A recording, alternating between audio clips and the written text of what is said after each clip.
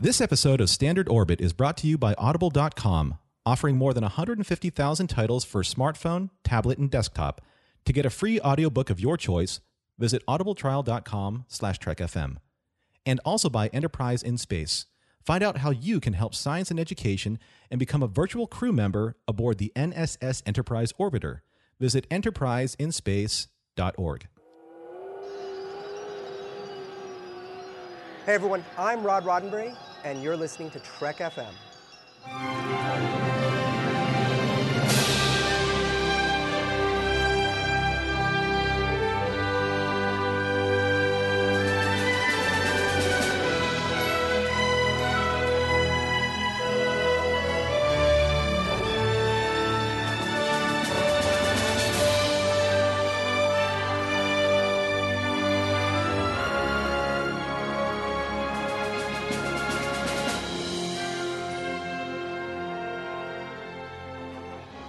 Welcome, everyone, to Standard Orbit, Trek FM's dedicated podcast that covers the original series. I'm Norman Lau, and the Chief and Mr. AtoZ are on assignment this week.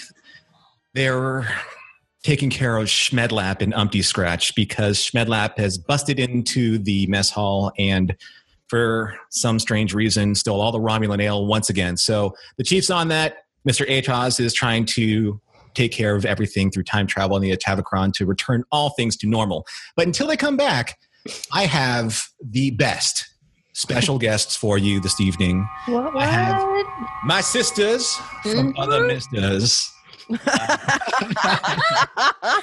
Love it. You have heard them before on Trek FM on various shows like The Ready Room and, of course, recently on the 602 Club with Matthew Rushing. They usually join myself and Matthew on that show. We have Alice and Megan from Educating Geeks. Alice, Megan, how are you? Hi.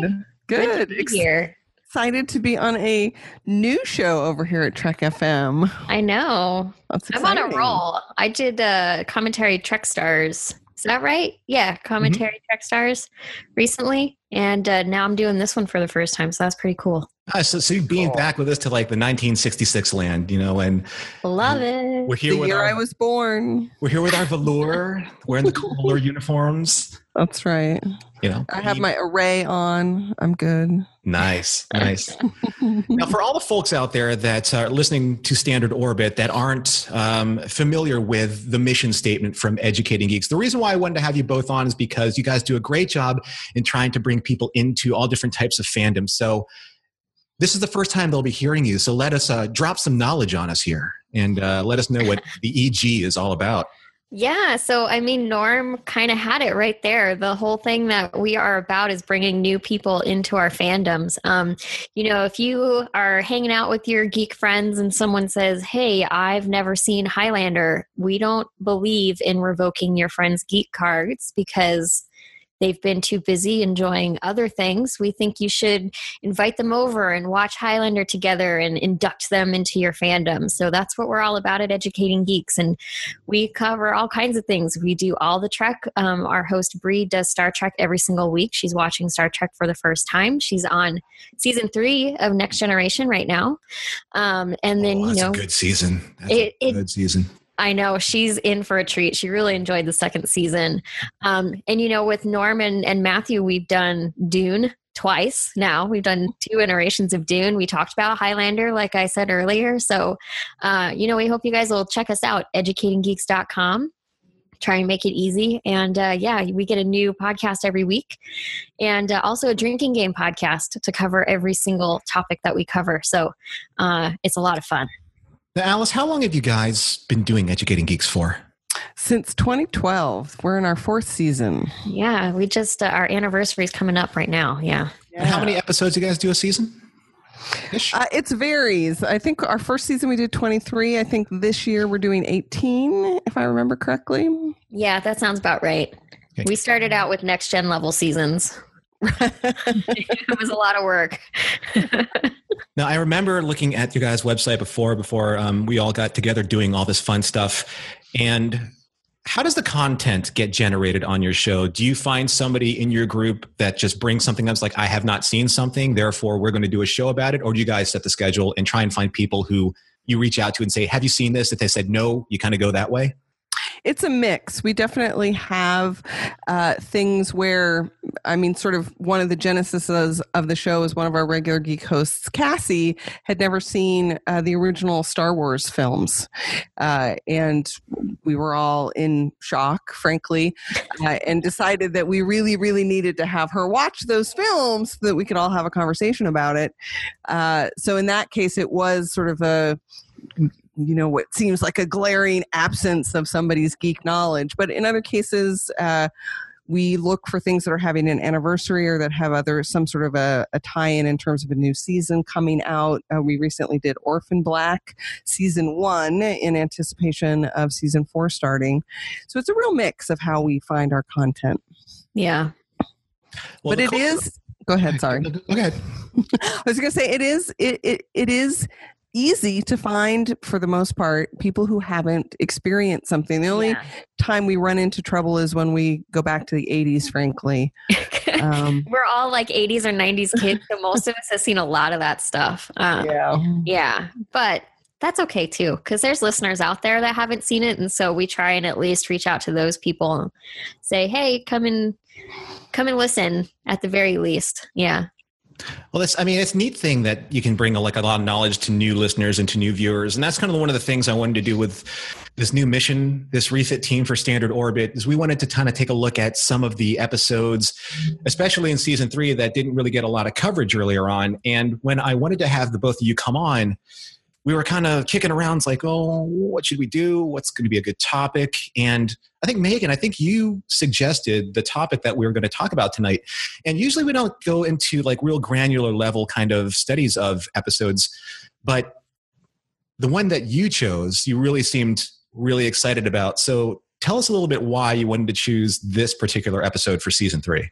Well, we're talking about, in truth, this one, we have like one of the hardest titles on this one, right? Yeah. So the episode that we're watching, because I want to get it right, is there in truth no beauty? It's from season 3. Mm-hmm. And this is actually only the second time that I've watched this episode. I watched it 2 years ago as part of Bree's All the Trek project. And it's a really great episode. And it kind of kept you guessing. There's a plot twist towards the end that I didn't see coming at all. And there were elements that built up to it that I thought were really intelligently done. I love the guest stars in this episode. And, it's definitely got was filmed in the 60s problems that you can look past, or you can sit and analyze, which I'm sure we'll do a little bit of both today. But I don't know, it just sticks in my mind as a really interesting, a really unique episode. They're doing really crazy camera work in this one. Mm-hmm. So it sticks out to me as a really unique episode of the original series.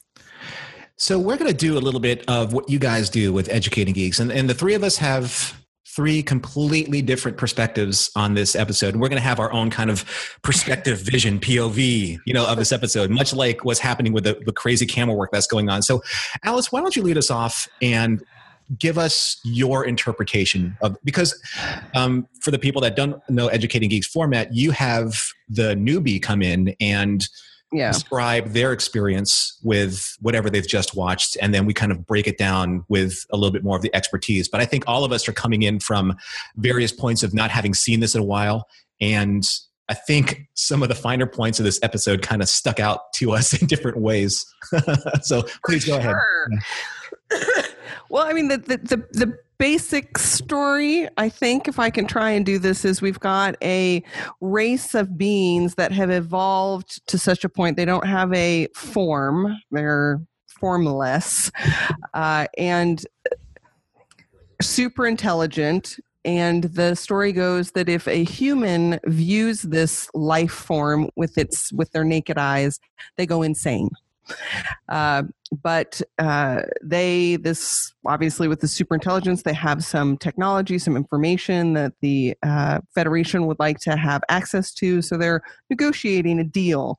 So they have an ambassador from this species coming on board, and with them comes a what is she? An interpreter? Is that what you guys would call her? Attaché, maybe? Attaché. Yeah, I think attaché is appropriate.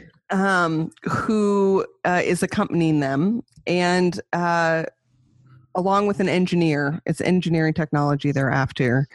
Well, as it turns out, the attaché really wants to have a intellectually intimate relationship with this life form, but isn't able to.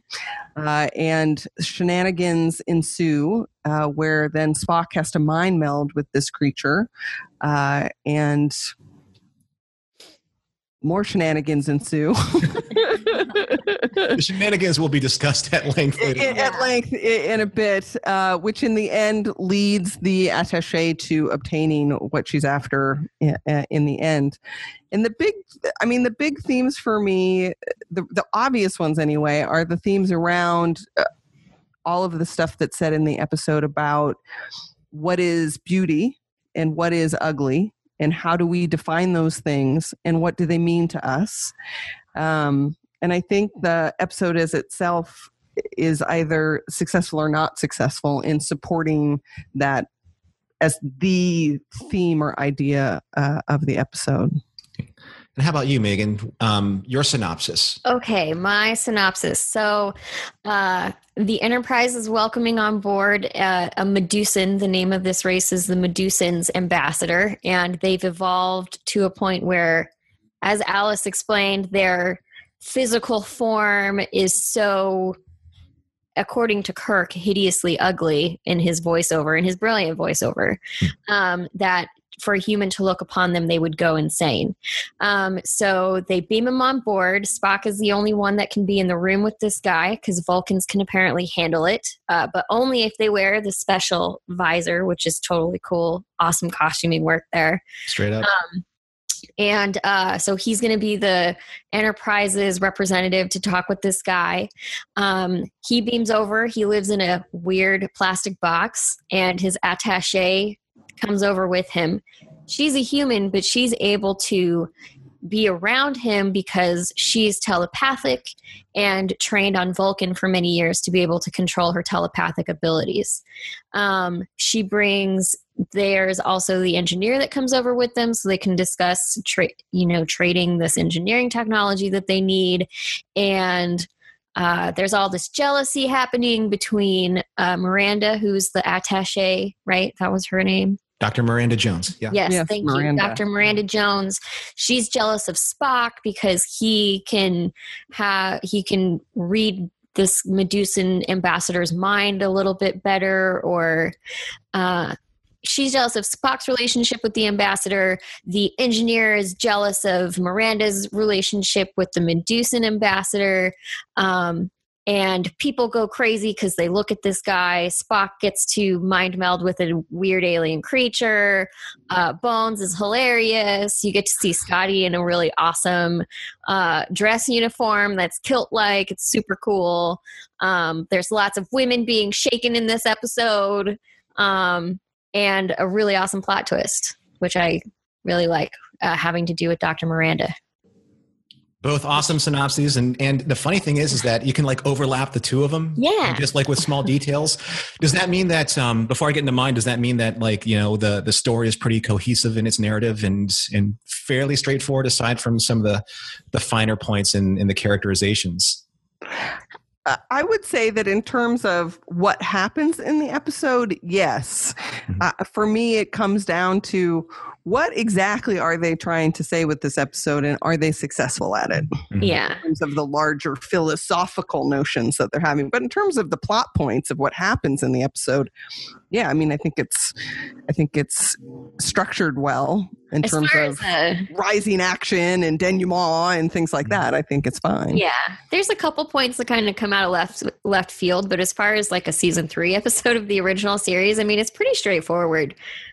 Yeah, I think so too. I mean, if I had to give my summary of it, just in terms of a technical thing, yes, you have the ambassador from the Medusans. He comes up with his attaché, Dr. Miranda Jones. They have a very specific agenda that they need to do in terms of exchanging Federation technology and information so that the Medusans can tap into their interstellar navigational network. That's a big thing for the Federation, so they can just travel further and expand humanity's horizons even further into space. But at the same time, there is a rivalry between what happens between Spock, who's a telepath, Vulcan trained, Dr. Miranda Jones, who's also a telepath and Vulcan trained, and how they both fit in with what is Kolos's agenda. And so you have this interesting kind of the play with these characters that affect the end of the story, which really dives deeper into a lot of the philosophical nature of beauty, and what you see isn't necessarily what you get, and kind of like a lot of duality that's going on within these characters. But before we get into that, there were a couple interesting little tidbits of trivia that I wanted to address early on. Alice, in some of your notes, you asked, like, what's up with the IDIC? Why is the IDIC there, and why was that a big... I didn't even know it was called the IDIC. It was just like that big silver necklace Spock is wearing at the end. I was like, why is he wearing that? I don't understand what's going on. Was it a gift? Like, I don't get it. It was weird in some of the promotional stuff that I saw, and some of the still shots, because there's some great still shots that come from this episode, Spock smiling, because he has, it's like, wow, I thought I've seen every version of Spock, and there's that really nice grin on his face. There's also a scene at the very end where he has, you're right, Alice, this giant staff of Ra style.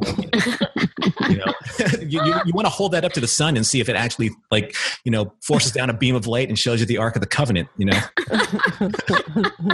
But as the story goes, it was a merchandising ploy. Ploy may be too hard a word. It was a merchandising strategy for Gene Roddenberry to tie in this particular design into selling trinkets that are associated with Star Trek. The story goes that some of the actors, William Shatner and Leonard Nimoy, weren't really on board with it, but as they had tried to smooth things over during the process of this show, the larger necklace became the smaller pin, as you saw in the dress dinner scene. So yeah, I think that was probably the most dramatic behind the scenes story of this episode. Slightly lesser known, and something that's probably more advantageous to the role of Dr. Miranda Jones was she was not the original choice for this character. Jessica Walter was. She was an actress that was probably most famously seen in, I believe it's Play Misty for Me with Clint Eastwood. But because she was in Return to Tomorrow in season 2, playing another character who had an association with out-of-body experiences and aliens, the director, Ralph Sineski, said, hey, you know what, why don't you come in? We'll put a brunette wig on you and see how you do as Miranda Jones. And to our surprise, you did a fantastic job. So let's just jump right into first impressions. Alice, you have some pretty interesting, heavy-hitting authors that you've referenced here. Keats, Shakespeare. Yeah. So, I mean, especially with her name being Miranda, which is a character from Shakespeare's The Tempest. And then later on, when Kolos enters into Spock's body, they have an exchange and they basically quote Shakespeare from The Tempest. I think it's Act 5. I'm not 100% sure if that's 100% correct, but I'm so glad you know that, because I was wondering where it was from. I knew it was Shakespeare. I just didn't know what it was from. Yeah, it's from The Tempest. So I'm pretty sure that I feel strongly that must have been intentional, that her name is Miranda. And of course, the story of The Tempest is that she's Prospero's daughter and has lived on this island, totally removed from her kind, which I think ties into the character, which we haven't mentioned yet, what the plot twist is around the character. Are we not saying that for a reason, or can I say it now? I just didn't want to give it away right away. I was trying to be polite. I don't know, it's not like we ever care about these things, but whatever. I think we're past this whole spoiler part. Okay, all right then. So I'm in a weird mood today. Dr. Miranda Jones is blind, and I think that along with the all of those references, I think that must have been an intentional point to call her character Miranda. And of course, they also mentioned Byron when Kolos takes over Spock's body. And then there's Keats' poem, which is Ode to a Grecian Urn, which is very much often in English literature considered to be one of the main pieces of work to talk about what is beauty and what is its importance.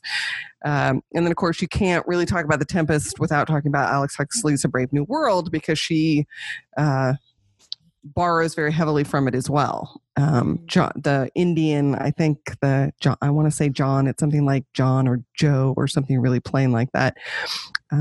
Also quotes Miranda from The Tempest in terms of the other and being sort of isolated and removed from the things around you. So I feel like it must have been an intentional reference.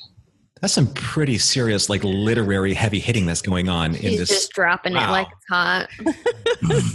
Microphone drop. Season 3, it's always been kind of touted as a very what's the right word to put into it? It's been very trivialized over the course of history because it was so rushed into as a season. They had to pick up what was the remnants of season 2, and then you had Betty Jo Trimble's letter campaign to get Star Trek back on the air. So a lot of things were kind of rushed into place, and sometimes the stories worked really well, sometimes they didn't. Megan, do you think when you were watching this at the very end of the episode that this falls into that season 3 trap of it being a rushed script or something that was just forced into production? Or do you think that it was actually able to play out a very good and cohesive narrative with very fleshed out characters?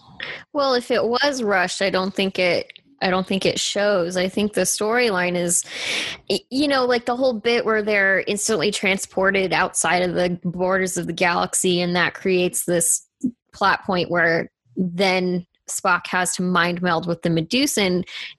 That is probably the more out of left field plot point in the whole episode, but even that works. I think I love Miranda's character from the moment she came on board. I loved her whole character design. I just think it's a really well done episode. It's a compelling story. It's an interesting story, and it's fun to watch. So, to me, it's just a great episode. It's definitely not like a season 3 stinker at all.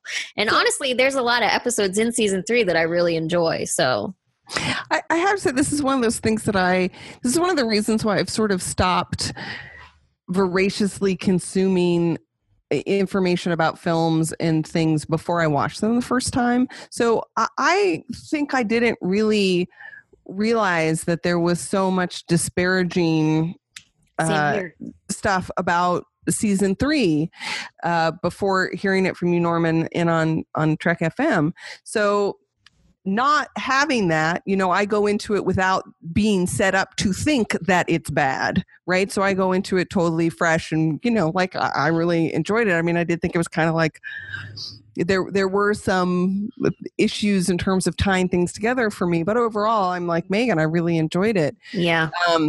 But now I have this coloring in my head. So if I go watch other season 3 things, now I'm going to constantly be going like, oh, well, is this the one that's a stinker? Is this the one that's bad? Is this what everyone's talking about? It's like I've got this seed in my head to think that season 3 of Star Trek is bad in some way.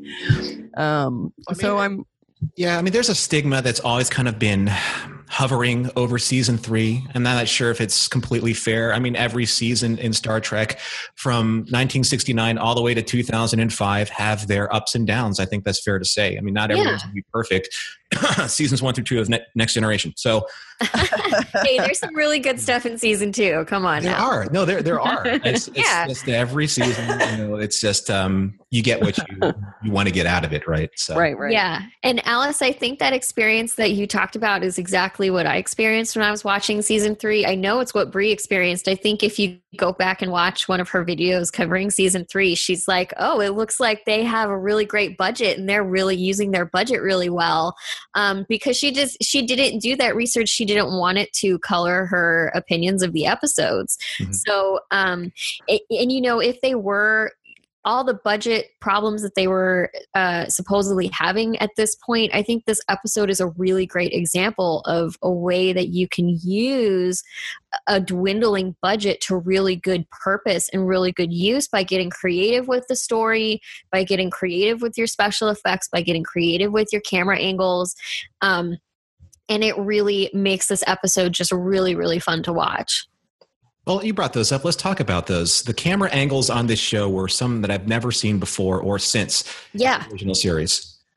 Yeah, I mean, they use a fisheye lens. Like, when did they ever use fisheye in another episode of the original series? And I mean, I know they've done it a couple times in subsequent series like Next Gen and DS9, but usually, you know, it's just like here it's for dramatic effect, but I don't think I'd seen them do that before. Usually when Chekhov goes crazy, they'll use a fisheye lens. Yeah, they'll throw the fisheye on. You know, yeah. Naked Timer and Mirror, something like that. When he goes absolutely nuts, they'll do that. But yeah. Yeah. And then, you know, we were talking before on the other side of the room, well, that's a different show, but we were talking before we started of the room. But we were talking right before we started taping, and they shot from inside a turbolift. And when does that ever happen? You get this really weird kind of claustrophobic, really angled shot of what's happening on the bridge, and it makes you feel kind of claustrophobic and weird, but it works really well for the scene that they were doing it. And it just made the episode visually interesting in a new way. Claustrophobia, I mean, that's a really good way of describing like what the camera was making you feel, because like it's almost as if they're trying to make sure that you're feeling what's inside everyone's head. Yeah, exactly. Like you're in a fishbowl and you're kind of like suffering from like what I'm suffering from right now, like a little bit of a sinus pressure headache. So did the, Alice, let me ask you something. Did the whole effect with Kolos work for you? Did you feel like he was this completely ugly entity, energy being that if you saw him out of his encounter suit a la Kosh in Babylon 5? Right, I had to get that in there. You did. We knew you were going to do it. You know, but if you saw that, it's like you saw that for the first time, and you're like, that doesn't really kind of paint me the picture of this guy that would make me go insane if I saw it. So you have this really nice note here. Does what was that was driving the narrative explore the question of beauty is good or ugly is bad? Right. Yeah, well, I think it would be hard. As a matter of fact, I think it would be near impossible for a human to come up with what a human could see that would drive them insane. You know what I mean? Like, I think that's like a self-ending prophecy or something. Like, I think that it would be near impossible in our own minds to come up with what that should look like. Right. So I think they rely heavily on, what they've done in the past. So, it's these sparkly, images. So did I think it was ugly? No, I was like, I'm a girl that gets easily distracted by shiny things. So I was like, it's just a pretty shiny thing. But I don't know that they, that question of, they bring it up at the dinner table, right? About we have this propensity to think that beautiful things are good and ugly things are evil, just like we think thin things are good and fat things are bad, or thin things are successful and fat things aren't, whatever. And I don't know actually if they thoroughly and completely address that question, because that's then also caught up in what we see with our eyes versus what we emotionally connect with, because I think that's another issue that they deal with, which I think they do a slightly better job of talking about and dealing with that, because Miranda's so anxious to have an intimately intellectual relationship with Kolos, whereas everyone else is interested with having a physical romantic relationship with her beauty, whereas she wants the beauty of the mind and everyone else wants her physical beauty. So I think they do a little bit more of a successful job exploring that for me. That's an interesting point, because the person that she actually clashes with the most from that ideological perspective in this episode is Spock. And in many ways, I always felt that she was kind of emulating the Vulcan way. She was almost in this path of Kulinar, where she's one step away from completely driving all the emotion out of her being so that she can completely achieve a logical state, so that she can actually have a relationship in that sense with Kolos. So I always thought that she was really just more of a kindred spirit to Spock, but she didn't really feel that way. Maybe that was the emotion driving her in that sense, but why do you think that is? You would think that they would be a little bit more of a better pair and would work well together than, say, any of the other cast members, like Kirk trying to work with her or Bones trying to work with her. It just seemed to me that there was a rivalry there that didn't quite work for me, because they are both very good and very similar as characters. Megan, what do you think about that? Yeah, I kind of agree with you. That might be one of the points in her character that I don't think they necessarily did well, because it felt like they couldn't make up their minds, right? At one point, you can see them being really kindred spirits, and then in the next scene, she's getting jealous because he can see Kolos. And there's that great scene right at the beginning when he greets Kolos for the first time and is able to look upon him, and he leaves and she demands, what does he see when he looks at you? And you don't understand what she's upset about. And it makes it seem like later on when you discover she's blind, it makes it seem like she's jealous because he is sighted.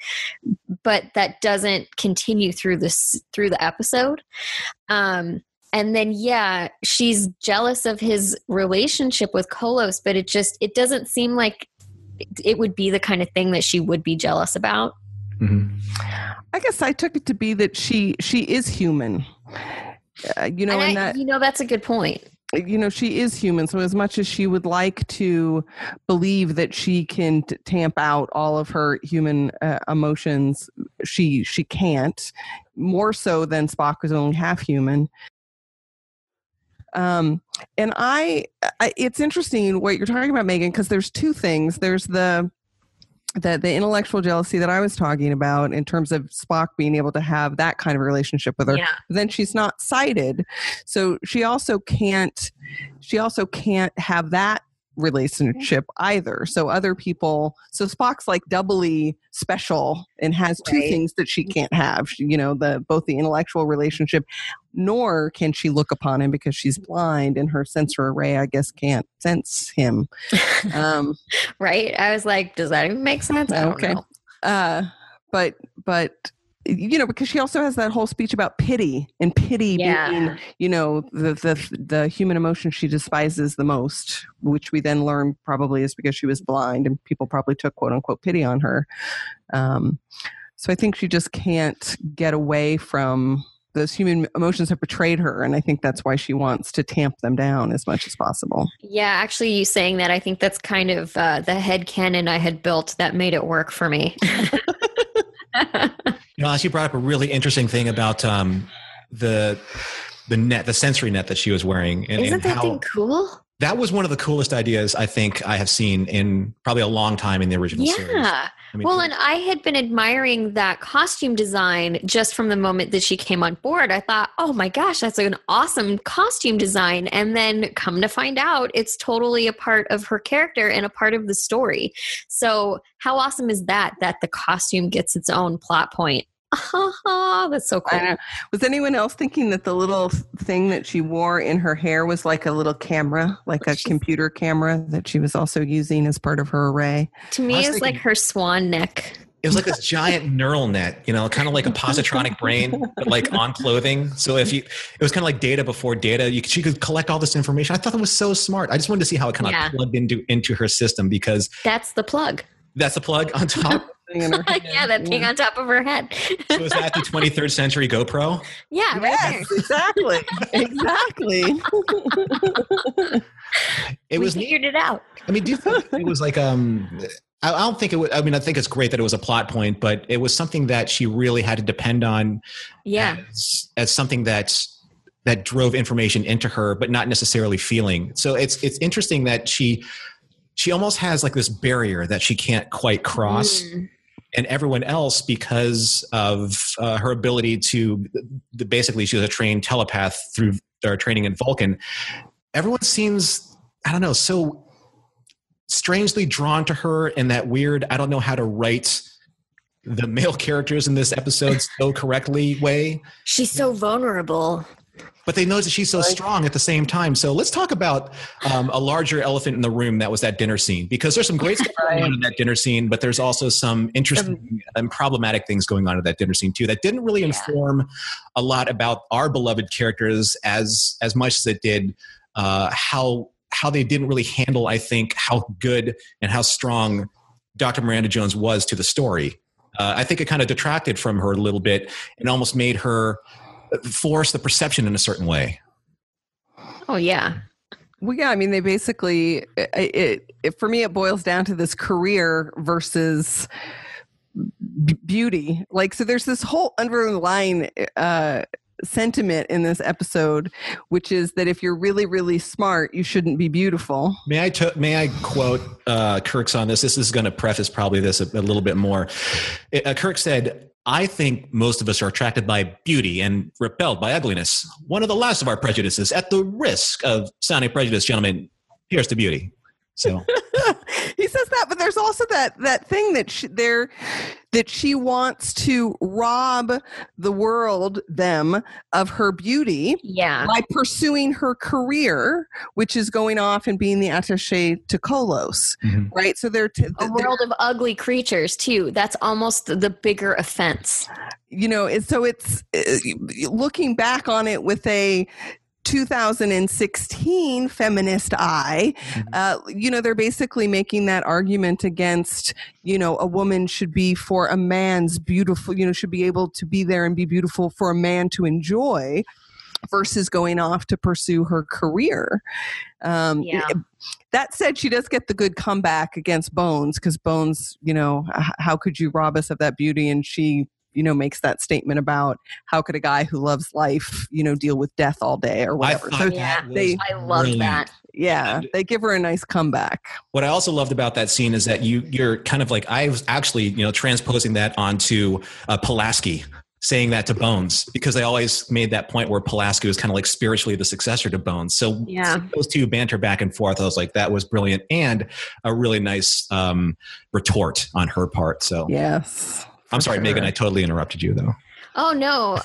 I totally agree. That's one, I love her comeback to that. And I think Alice really hits the nail on the head is that, these guys are offended that this woman who they deem beautiful is removing herself from their sight and going to live among what they deem to be ugly. And that's like a huge offense to all of them. And Kirk even says later when he's in the flower garden with her that, she looks better in the moonlight and she deserves to be among beautiful things. And, he's still trying to convince her not to go and do what she wants to do with her life. He literally says something along the lines of, don't be your career, be a woman for a change. That's what the engineer says. The engineer said that, yeah. Oh, it's the engineer? I know somebody says it to her. They had their fight, yeah. And don't be your career. Yeah. And I love that scene too, because he's so upset with her. He complains that he's proposed to her 5 or 6 different ways, and why doesn't she get it? And it's like, dude, she said no 5 or 6 times. No means no. You need to get over it. And she straight up says to him too, I've tried to be honest with you. I can't love you the way that you want me to. I'm not attracted to you. I'm not into you, man. Get over it. And he wants to kill people because she won't do what he wants her to do. So there's all of these really great power struggles happening in this episode. And it's one of the things I love about it. Which I think is really interesting if you look at it from the point of Kolos being so ugly that he drives people insane. She is so beautiful that she's driven this guy insane. Yeah. Which I think is a very interesting kind of a parallel that they're playing. That is so great. I hadn't even put that together because he is thinking about killing people before he even looks at Kolos just because she's rejected him. That's a great point. It's neat that you're seeing a lot of these different subtexts really come to the surface with each one of these characters because each one of them is defining beauty in a very specific way. Kirk is defining it very outwardly. So is Bones. Spock is doing it intellectually, but also there's the rage inside of the engineer. And Kolos is almost kind of like a spectator at this stage. Whatever, they're almost kind of supplanting their internalization of this issue onto Kolos. It's like, well, what happens if we actually see and hear from Kolos, which Spock does? And I think that the most interesting observation that Kolos had once he was mind melded with Spock was, you are all so alone. Mm-hmm. Yeah. It's a great speech. It's a great little soliloquy. You're all seeing things that really are blocking what needs to be seen.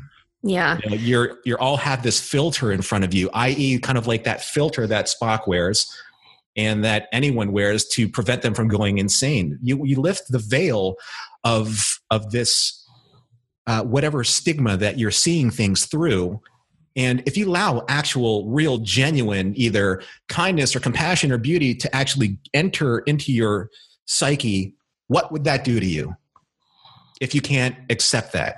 Yeah.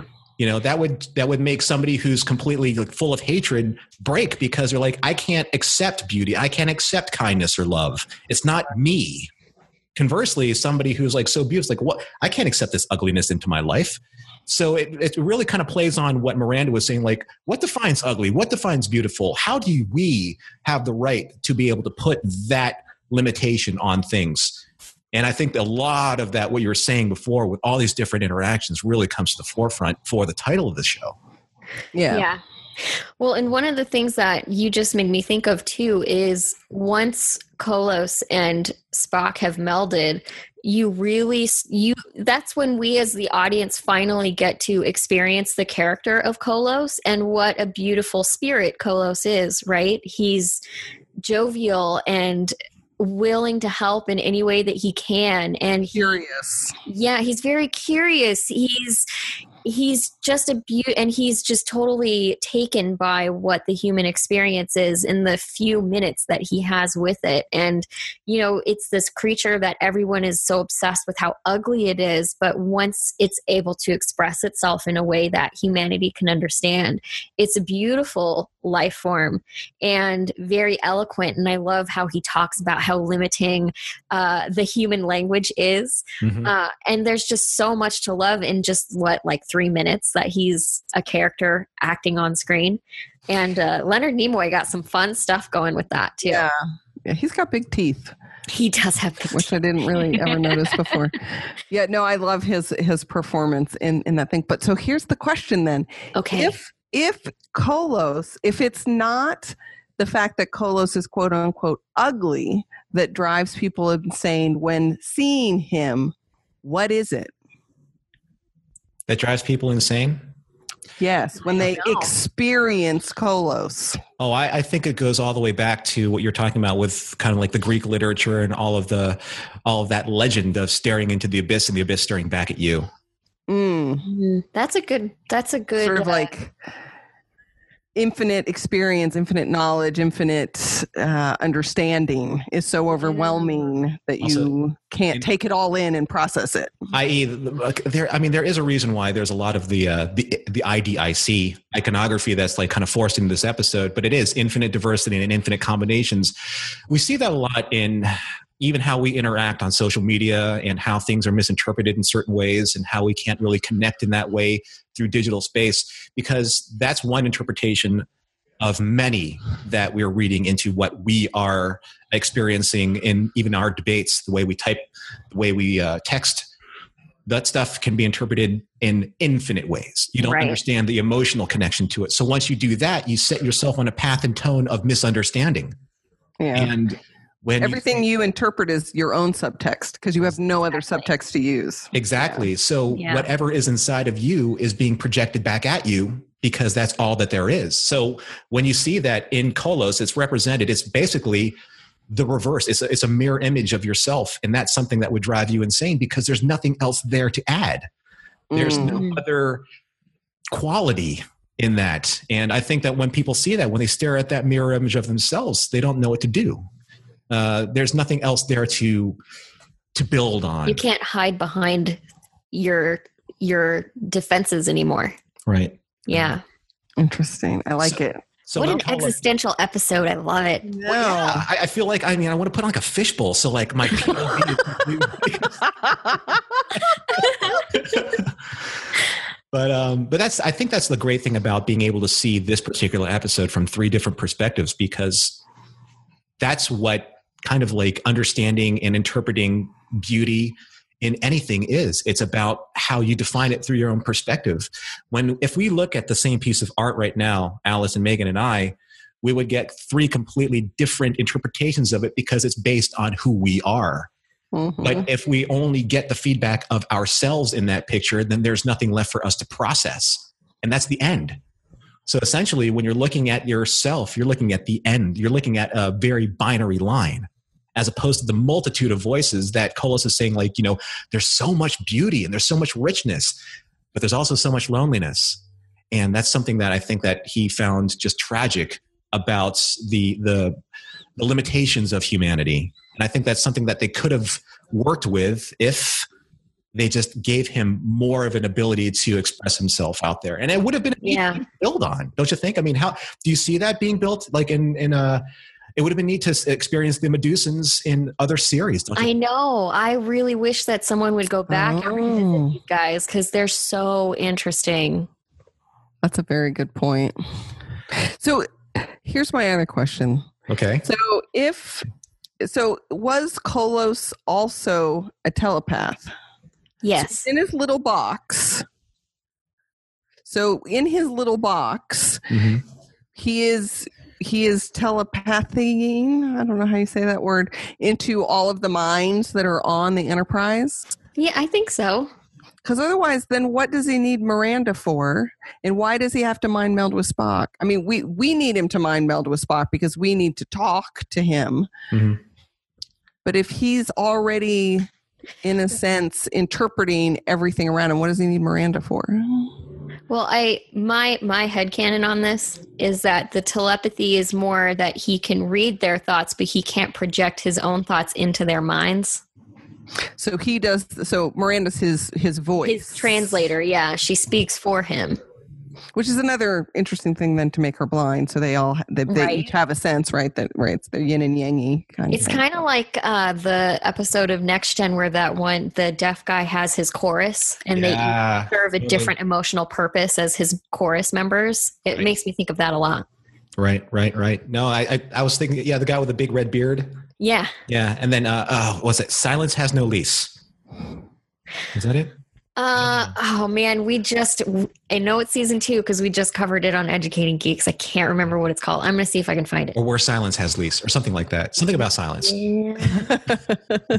No, that's a good question, Alice, because telepathy to that extent hasn't really been explored that much in the original series. Not in the sense of like the way that a full Betazoid would be able to feel like the emotional content of something, and how Troy was able to, I guess, feel certain ways and interpret it in certain ways. But sometimes, and Babylon 5, because I always go back to Babylon 5, they had a really interesting similar relationship between Ambassador Kosh and his telepath, Lita Alexander, and they Okay, wait. Am I spoiling something? No, Kosh is the one that's in the big encounter suit.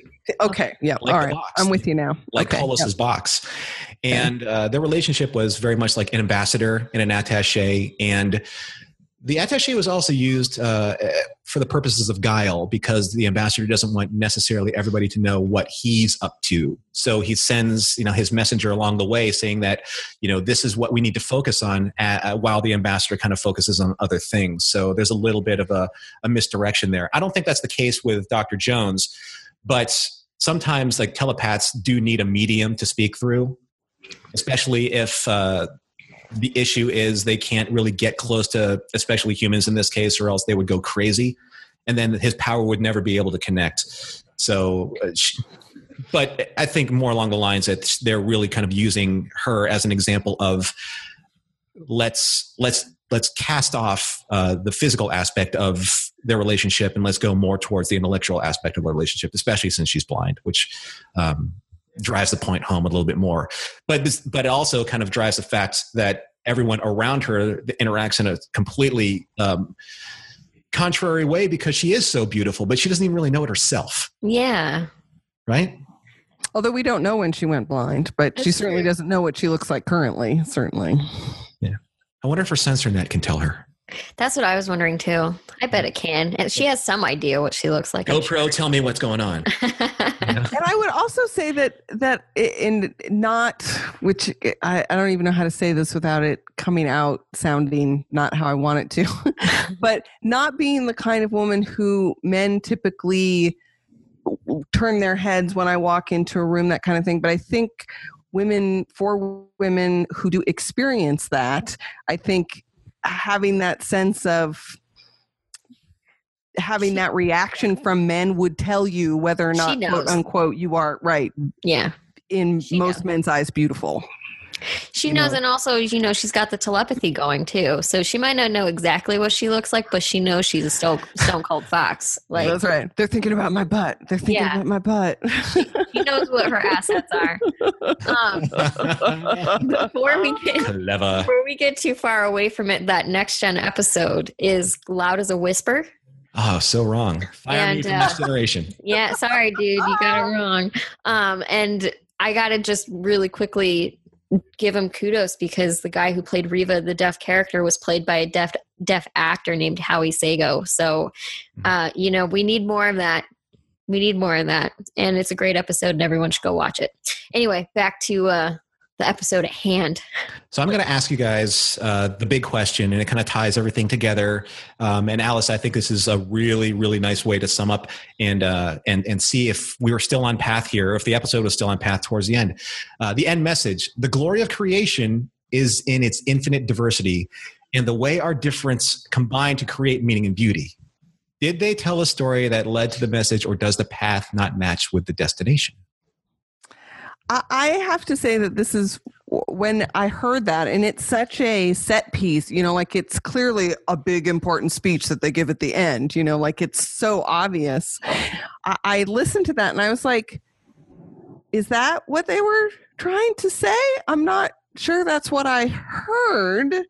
But you talking about the necklace and everything made me think, like, was that just, again, a sort of a mouthpiece for this other activity that Gene Roddenberry was involved in?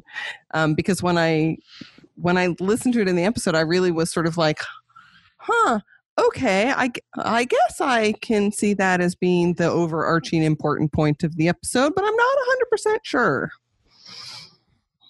How about you, Megan? What do you think about the summation of that? Because that was Spock's kind of IDIC moment, and that was like the really first time where we were really brought to a finer point about infinite diversity and infinite combinations, and Gene Roddenberry's search for how we all relate in some way.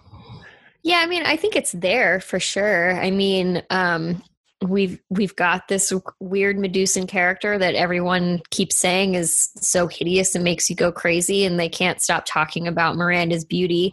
I think what you see, especially at the end, right, we see Spock combining with this Medusan to create something unique. And we find out as Miranda is leaving that she has achieved a deeper connection with Kolos as well. And so you're kind of creating a new form of beauty. I think it's a little bit of a stretch, but it's kind of there. So this is going to be probably a tougher question. And it's probably this is what I love about Star Trek, because you can actually really go deep into the philosophy of things if you really, really, really, really, really want to. But I want to put, because you guys are great and I love you guys so much, and I want to really see if I can embarrass you here. In the title, Is There in Truth No Beauty? What is the truth here in this episode? What is the truth that they're trying to get to? What is the truth that they're trying to get to? Is there in truth, the truth, no beauty? So what is the truth? Is it that if you really look into yourself, that you get that reflection of what I was talking about? Or is it just everything is based on the misconception of perception? To me, I think it's about getting past, moving past that initial physical nature of things, right? Because what the guys can't get past with Miranda is how beautiful she is, and therefore she shouldn't be pursuing this career path that she's pursuing. And Kolos is so hideous that they have a hard time understanding who his people are and what technological advances they can be bringing to the table. I think they could have explored that second thing a little bit more. I think the character that embodies that the most is Bones, because he's like, oh, they're so ugly, there's no way that they could be so technologically advanced. And, that was during that dinner scene, and it really ultimately ends up revolving more around Miranda and her beauty. But I think the truth is they're trying to move past your initial observation and get to what's really underneath. Mm-hmm. So I think I could go down that path with you, Megan. And if I'm an all perspectives are valid kind of a person.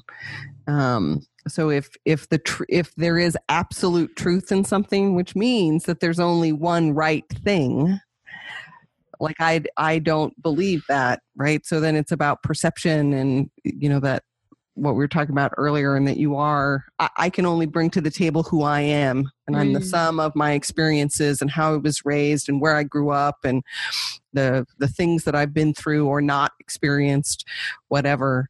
So if you're going to call the truth the singular thing that must be only this one way, then there is no beauty in that. What's beautiful is that we're all bringing to the table our own interpretation and our own perception. And that's what's beautiful. No, I like both of your stances on that. And I think that's probably at the heart of trying to interpret what's going on with this episode, because there are huge brushstrokes philosophically that are being painted here. But when you take a look at these words, like truth is something that has to be absolute. Yeah. Is that beauty is something that's interpretive? Is that so? If you have an absolute truth, can there be interpretation upon something that's absolute? And you can keep going back and forth with that. Like, and we could do this for hours, and I would love to. But in the aspect of this particular episode, I think that because everything is either an externalization and internalization of these forces, it really depends on whose point of view you accept the most. Yeah. And whether it's not a valid point of view or not a valid point of view, that's not really kind of like, we're not questioning we're not trying to put a measure on these. It's what you accept as being more towards who you are, as opposed to trying to force an ideal on someone else. And that's, in my opinion, that's always been kind of like the more successful nature of Star Trek, not having a right or wrong, but how it really just informs what's happening during the course of the events of the episode.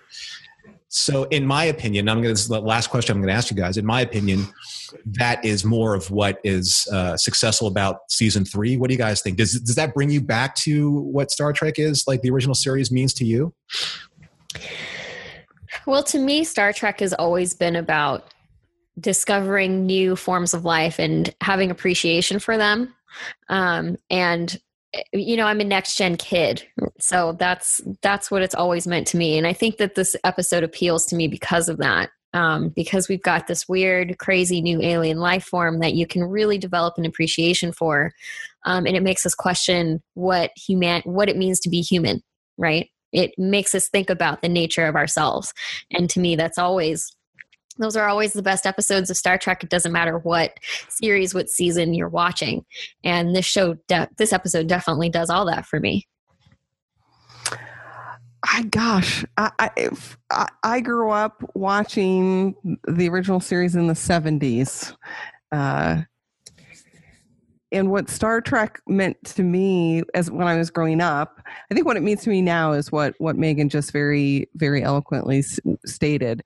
I think when I was growing up and watching it under the lens of my parents and hearing my parents' commentary on Star Trek as we would watch it as a family, was that bringing to the forefront issues of the day, much like many programs of today's television do, and listening to my parents have a conversation like we're having right now about the meaning and the point to the stories that were being told, and of course my mother's comments on the costumes, but. And I completely forgot. We'll get to that in a second. I completely So, and I think this episode does that quite nicely, which I think is, illustrated by the depth of the conversation we were able to have about it. I'd actually like to open this up to our friends over there at Metatrex, Zachary Fruehling and Mike Morrison, because I think this would make an outstanding continuation of the conversation, because this really is at many times an existentialist moment for a lot of the characters in exploring these values, because existentialism doesn't have a finite point. It's just right. It's either the inner space study or the outer space study of oneself and one's belief systems. So I think that would make a fantastic continuation of this. And I'm sorry, Alice, I completely missed that we were going to talk about how fabulous the dress uniforms were. So let's take a moment about that. I do. I always feel very sad when people talk so poorly about the original series dress uniforms, and I love them. They're so I think cool. They're amazing. I think they're very dressy and they fit very well. And I always love an episode when I get to see the TOS dress uniforms. Well, and they got so creative with them too. And I love what they did with Scotty's. Mm-hmm. I mean, he's got a kilt on, for Christ's sake. I mean, he looks amazing. How fun is that? Well, here's another question, and something maybe we can tackle a little bit later. So Scotty's representing his heritage as a Scotsman. What if they had a Buddhist officer? That'd be awesome. Would he be able to wear his robes? I would hope so. That would be pretty cool. I forget what they're called. The tie, they're more like skirts, or like the East Indians wear, and then they could wear the dress coat over the skirt pants. I forget what they're called. I think that'd be kind of neat cosplay. I'm Filipino, so we have a traditional. Almost kind of like a tuxedo. It's called the Barong Tagalog, and it's traditionally made out of banana fibers. And I was like, I should totally cosplay that with a Starfleet emblem on it. That would be so cool. That would be very awesome. I could do that in Las Vegas. I'd love to see it. If you do that, you have to send us pictures because I would love to see that. I just thought it'd be an interesting thing. We're talking about, Scotty's the only one who kind of like represents that way. Yeah. It's very true. But it also makes him really badass when he does it. So, well, but it's not the only time that we get to see people representing their cultures with their uniforms, because Worf gets to wear his. Sorry, Klingon fans, I don't know the official word for his sash. What is? They call it a baldric, I think. Thank you. Yeah. But yeah, he gets to wear his baldric. Right. So that's one of the things I really liked about the show too. Is there's representations of people's home cultures, which I think is really cool. Yeah. Okay. Because apparently on Betazoid, they like to wear cheerleader outfits. Just saying. At times, nothing at all. Yeah, usually they're just naked. Right? So. Yeah. So before we go, Alice or Megan, any final thoughts on the episode? My only final thought in regards to the title is I just think someone really wanted to quote George Herbert. Because it's a line from his poem, Jordan 1. It's like the second line of his poem. And it's it's a beautiful poem.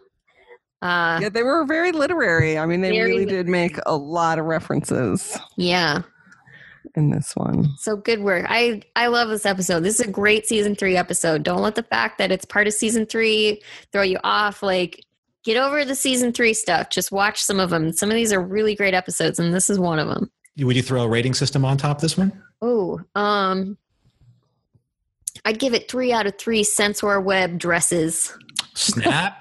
I would probably give it 3.5 Sensor Web dresses out of 5 Sensor Web dresses. Or how about 3.5 dress uniforms out of 5 dress uniforms? There you go. Yeah, I really do like this episode a lot. It makes you think, sometimes a little too much, maybe, and in so many different ways. But hey, there are some great, really silly fight scenes in this one too. So there's a lot to love. Right. So, and thank you for bringing that up because it helps my rating system. I think I'm going to put this at maybe 3.5 fish bowls out of 5. There you go. On this. Maybe push it to 4 if it's late at night when I actually do feel like my head's in a fishbowl because sinusitis. So, Alice, Megan, it was a pleasure having you on the show. Thanks for having us. Yeah, it's always a joy talking with you, Norm. You're so welcome. And the transporter room is open to you at any time. We would love to have you back when Ken and Mr. AtoZ are available. And that was a fantastic discussion. But it hasn't been the only thing that we've been talking about here on Trek FM this past week. So here's a quick look at some of the other things you may have missed elsewhere on the network. Previously on Trek.fm, the 602 Club. I think part of it has to do with, and that is a good point. You could draw maybe more of a parallel between Roger Moore and Cary Grant than you could Cary Grant and Sean Connery. Literary Treks. One of my issues I had with this whole series as a graphic novel as I was expecting one continuous story. And each chapter was an issue that was separate from each other. Meta Treks. Wait, your idea of Ryza is like Fairhaven. Yeah, I like the quiet, peaceful. I mean, every time I watch one of those, I don't want to see those Fairhaven characters in bikinis. I'm sorry. Women at Warp. The only way that she can get through the trauma is remembering what her real story is, and that's getting this puppy home and taking care of it. I wish that Captain Jamie Nelson said, "Let's get this puppy home." And that's what else is happening on Trek.fm. So if you'd like to hear all the different topics that we've been talking about on Trek FM, you can find us on iTunes, on Stitcher, SoundCloud, Windows Phone, and of course you can also stream us and download the MP3 file from our website at Trek FM and grab the RSS link there as well. If you're an Apple user, please be sure to hit that subscribe button. That makes it easier for other listeners to find Trek FM and all the other shows as they search iTunes and help us increase our visibility for new listeners. So you guys are familiar with Patreon.com, and what Patreon.com is, it gives us here at the network the ability to connect with our fans and allow them to support us through this program. If you go to patreon.com/TrekFM, you'll see why that your help is so important to us. We are a volunteer-run network, very much like kind of public broadcasting. We kind of really are helped out by donations. And if you see the patreon.com/TrekFM donations page, you can see all the different ways that you can support us through being an associate producer and sponsoring shows to allow such fine and incredibly intelligent minds like Alice and Megan come in here on the show, commercial free. And it's really important that we can connect in that way with your fandom. So please visit patreon.com/TrekFM. We have this great program also that Aaron Harvey runs along with Christopher Jones. It's called The Roundtable. Will Wynn also runs that program. It happens twice a month at the $15 level, and you can come in and actually test out podcasting, because if you think we sound good, you may sound just as good, if not better, and find the true talent inside of you. So whoever's career that I launch in radio in the next 10 years, that's thanks to patreon.com/TrekFM, and you can send me your residual check at the address that I give you at the end of the show. So patreon.com, people, help us out, and we'd be happy for it, and we'd be glad that you do. So, and always to our associate producers that help us here on Standard Orbit, Renee Roberts and Richard Rutledge, thank you so much for your support through patreon.com, and thank you for sponsoring this show. You can find Renee on Twitter at MRES_1701 and Richard at RUT8972. Another way that you can show your support for the network is to go to redbubble.com, type Trek FM in the search field, and you can see all of the great apparel that you can wear in support of the programs that we have here on Trek FM. You can find the legendary Andy's Ninja Cat. That was designed by Aaron Harvey and also inspired by the Standard Orbit. You can also find all the different Trek FM logos and mugs and iPhone covers and all those types of ways to wear your fandom and support us on redbubble.com. Just type in Trek FM in the search field. So if you'd like to get in touch with us here at Trek FM, you can find us on trekfm/contact and look in the sidebar on the show page. You can go to speakpipe.com/TrekFM and please leave us a voice message. I love voice messages and I get none. I'd love to hear your voice message. Please, please, please leave us a voice message at speakpipe.com/TrekFM. You can also find us through Twitter at TrekFM, Facebook, facebook.com/TrekFM, and the Babel Conference. Type Babel in the search field on Facebook. That's our listeners page where I post daily. I'm sure Alice and Megan also keep up on what's happening with the Babel Conference when they can. And yeah, we do. With me. And it's just a great way for all of the listeners to be able to interact there. And some of those debates get pretty interesting and very thoughtful and heartfelt. Indeed. So please go to Babel, Babel on Facebook. Whew, that's a mouthful. So let's get to talking to you guys and how they can get in touch with you through your individual social media contacts and especially through Educating Geeks. So Alice, let's start with you first. Sure. I am on the internets at ALCBKR, Twitter, Instagram, Tumblr, Pinterest. That's how you can find me. And of course at educatinggeeks.com, you can learn more about me on the Geek Hosts page. And you can find me at Meg Calcote, Calcote. You'll find me at that handle on Instagram. You'll find me at that handle on Instagram and Twitter. And I'm on Snapchat too. I think if you just search Meg Calcote, I'll come up. And if you want to find Educating Geeks, we are at Educating Geeks, all one word. We're on Twitter, Facebook, Instagram, and I feel like I'm forgetting one. No, you're not. I'm not. Twitter, Facebook, and Instagram. That's where you can find us. And if you want to type in our Facebook web address, it's facebook.com/Educating Geeks. Thank you, Allison. Thank you, Megan. Thank you, Norm. You can find Ken here on the network. He's always on the Babel conference, and I don't think he has any other social. So please get in touch with him because we need your Stump Mr. AtoZ questions. Because he loves sending out T-shirts to you, the lucky few who have actually won against Mr. AtoZ. And speaking of Mr. AtoZ, you can also find Jeffrey here on the network, and you can find him on Twitter at Harlander and through Trekkipedia.com, which is his passion for Star Trek in digital and online form. So please check that out. Trekkipedia, that's with an I. And you can also find me here on the network, and you can find me on Twitter at Starfighter1701. And I'm just so glad that I was able to have Alice and Megan on the show here because I love being able to hear so many different perspectives about the original series. And I just feel incredibly fortunate that you were able to make the time to be here with me tonight. So thank you so much. You're welcome, Norm. Thanks for having us. Yep. Thanks for having us, Norm.